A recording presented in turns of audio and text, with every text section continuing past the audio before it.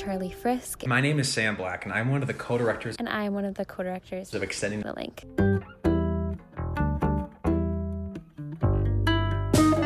Extending the Link is a student-run, student-led documentary team that focuses on unErToLd social justice issues.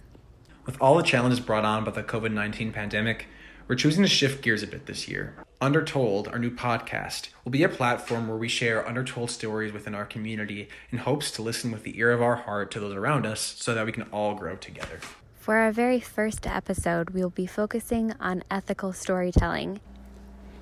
Today, we interview Andrea Caro, creator of ETL, Brennan Lefebvre, past co-director, Rachel Mullen, past co-director, and Scott Richardson, classics professor at St. John's.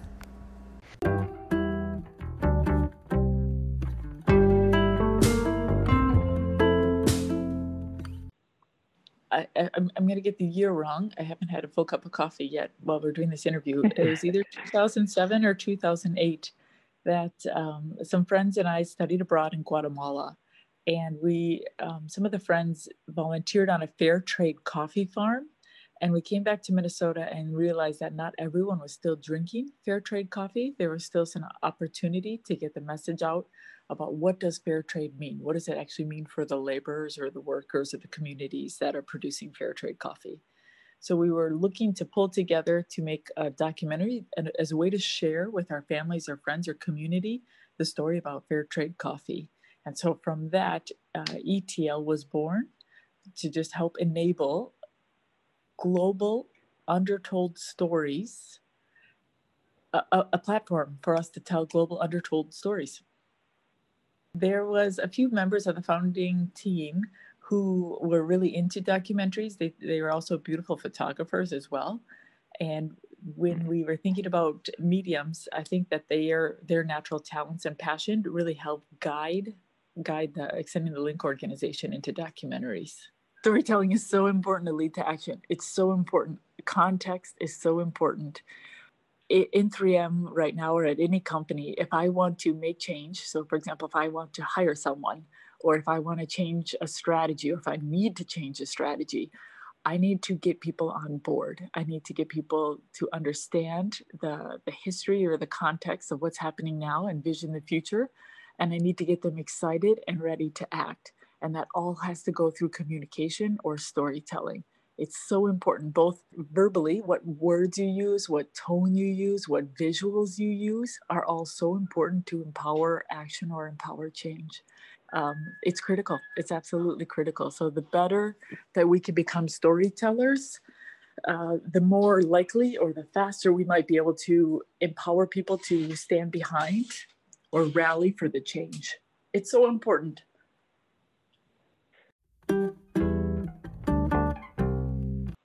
You know, I think what we really do is we think about these social justice issues, these unErToLd social justice issues from a global perspective. And by doing that, we can learn from other cultures, from people from halfway across the world, and take that back and share those stories and share those perspectives so that, you know, maybe we can inspire people to think about an issue in a little bit different of a way. The way that ETL thinks about go after those global perspectives helps us see these local issues in a different way. And I think we could be doing probably a better job coming up with, you know, sustainable and specific act local projects. I think sharing stories and sharing different perspectives does a lot of good.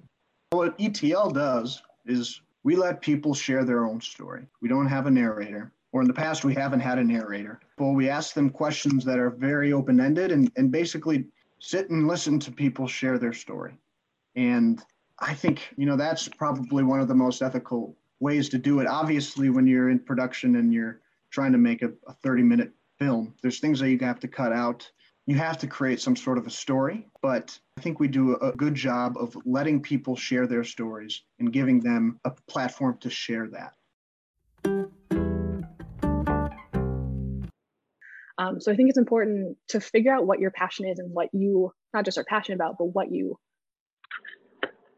can talk about with any viability, any credibility, also that a community is willing to let you in on and to learn upon. Great. Spend some time shedding light on that issue and make sure you're encouraging others to find what issue that is for them. I think it's a great question. But I think it comes down a lot to how you're going to set up your films. So what's your call to action going to be? Is your job to go in and observe and tell other people's stories? In which case, I think there's a ton of space for those films and they're great. It's really important to not kind of put our lens upon the stories we're trying to tell. And in those cases, you kind of leave it up to your viewers. What are they going to do with this newfound information? Are they going to run with it and do something? Or are they going to kind of sit with it and be like, glad I know this. It can be an interesting thing to bring up when someone asks me about something, but I'm just going to kind of sit with this knowledge. Or are you going to shape your film and the people you kind of bring into your films in a way that encourages folks to get involved? I think what's important to remember is that young people have massive capacity for change. And we also have incredible organizing capabilities.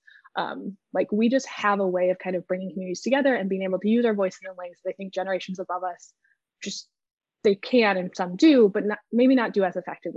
I think we need more people like that. Less of a focus on kind of building these perfect resumes to set yourself up to be the perfect social justice activist, and more so a feeling of, if I have something I'm passionate about, if I have something that I feel that I can talk to accurately and in a way that reflects those that are impacted by it, and if I can advocate and heighten voices other than my own in ways that are powerful, please do. Like, don't wait. No one's ever going to give you the microphone and be like, now's your time.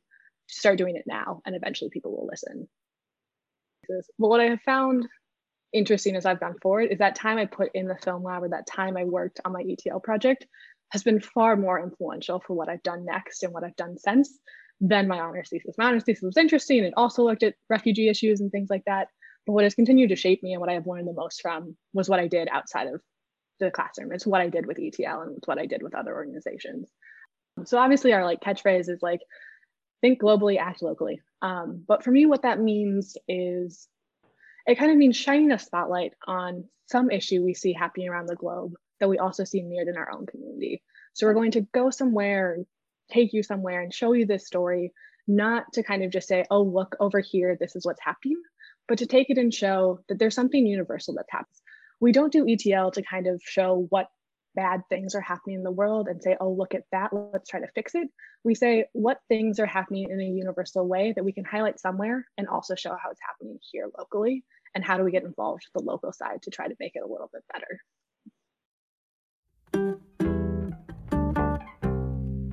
I think we're just compelled to tell our own stories because, well, we're very interested in ourselves. But those of us who can go beyond ourselves and want to get to know others, not just on a first date or the people we know in our dorm or something, but people that we'll never know, we want to hear their stories. And there are people who are bright enough to pass those stories on, even if they're outsiders or even if they're just making stuff up. They are putting things in a nice package so that we'll understand kind of what the big deal is in their lives. Who are they? And I think that's just part of being human. And those of us who aren't narcissistic want to hear from others. And that's our way of not just communicating, but having communion with each other. You have to be looking at it from an outside perspective, and you're going to be using your voice. But if you could do that while at the same time, sometimes putting yourself in the mentality, visual, moral being of the other person, then I think that's maybe what you're talking about with being ethical about your narrative, is that you're not making it all about you, the narrator. You're using your own perspectives, your own lives and experiences to interpret what's going on with these other people. But you're making sure that you don't stop there, but that you try to sort of sort out what's going on with these other people. Now, with course documentaries, you have the virtue of interviewing people and having them tell their own stories. So that's got to be part of it.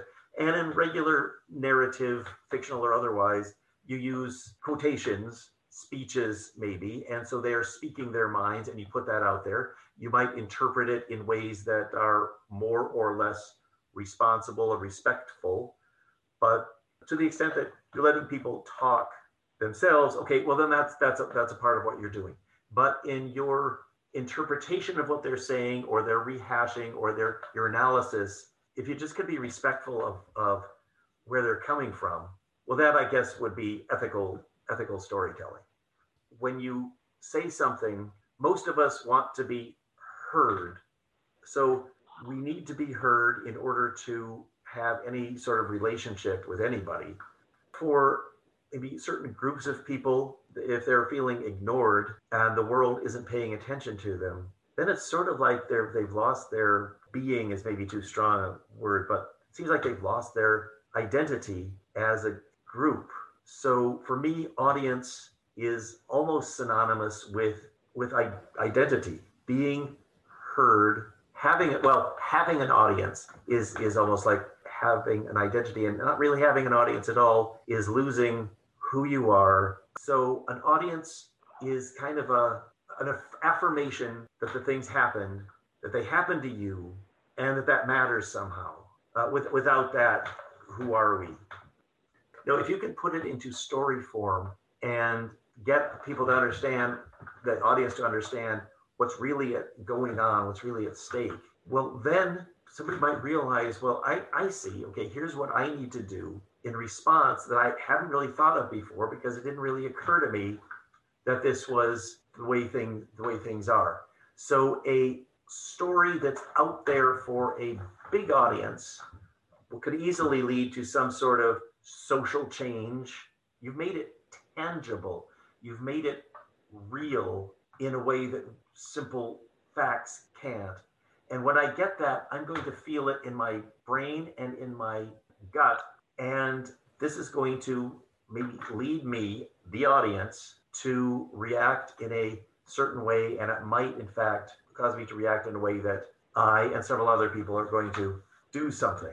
I think stories can do that. Stories affect you aesthetically and intellectually, morally and viscerally. Stories can do that in a way that a lot of other forms of communication can't.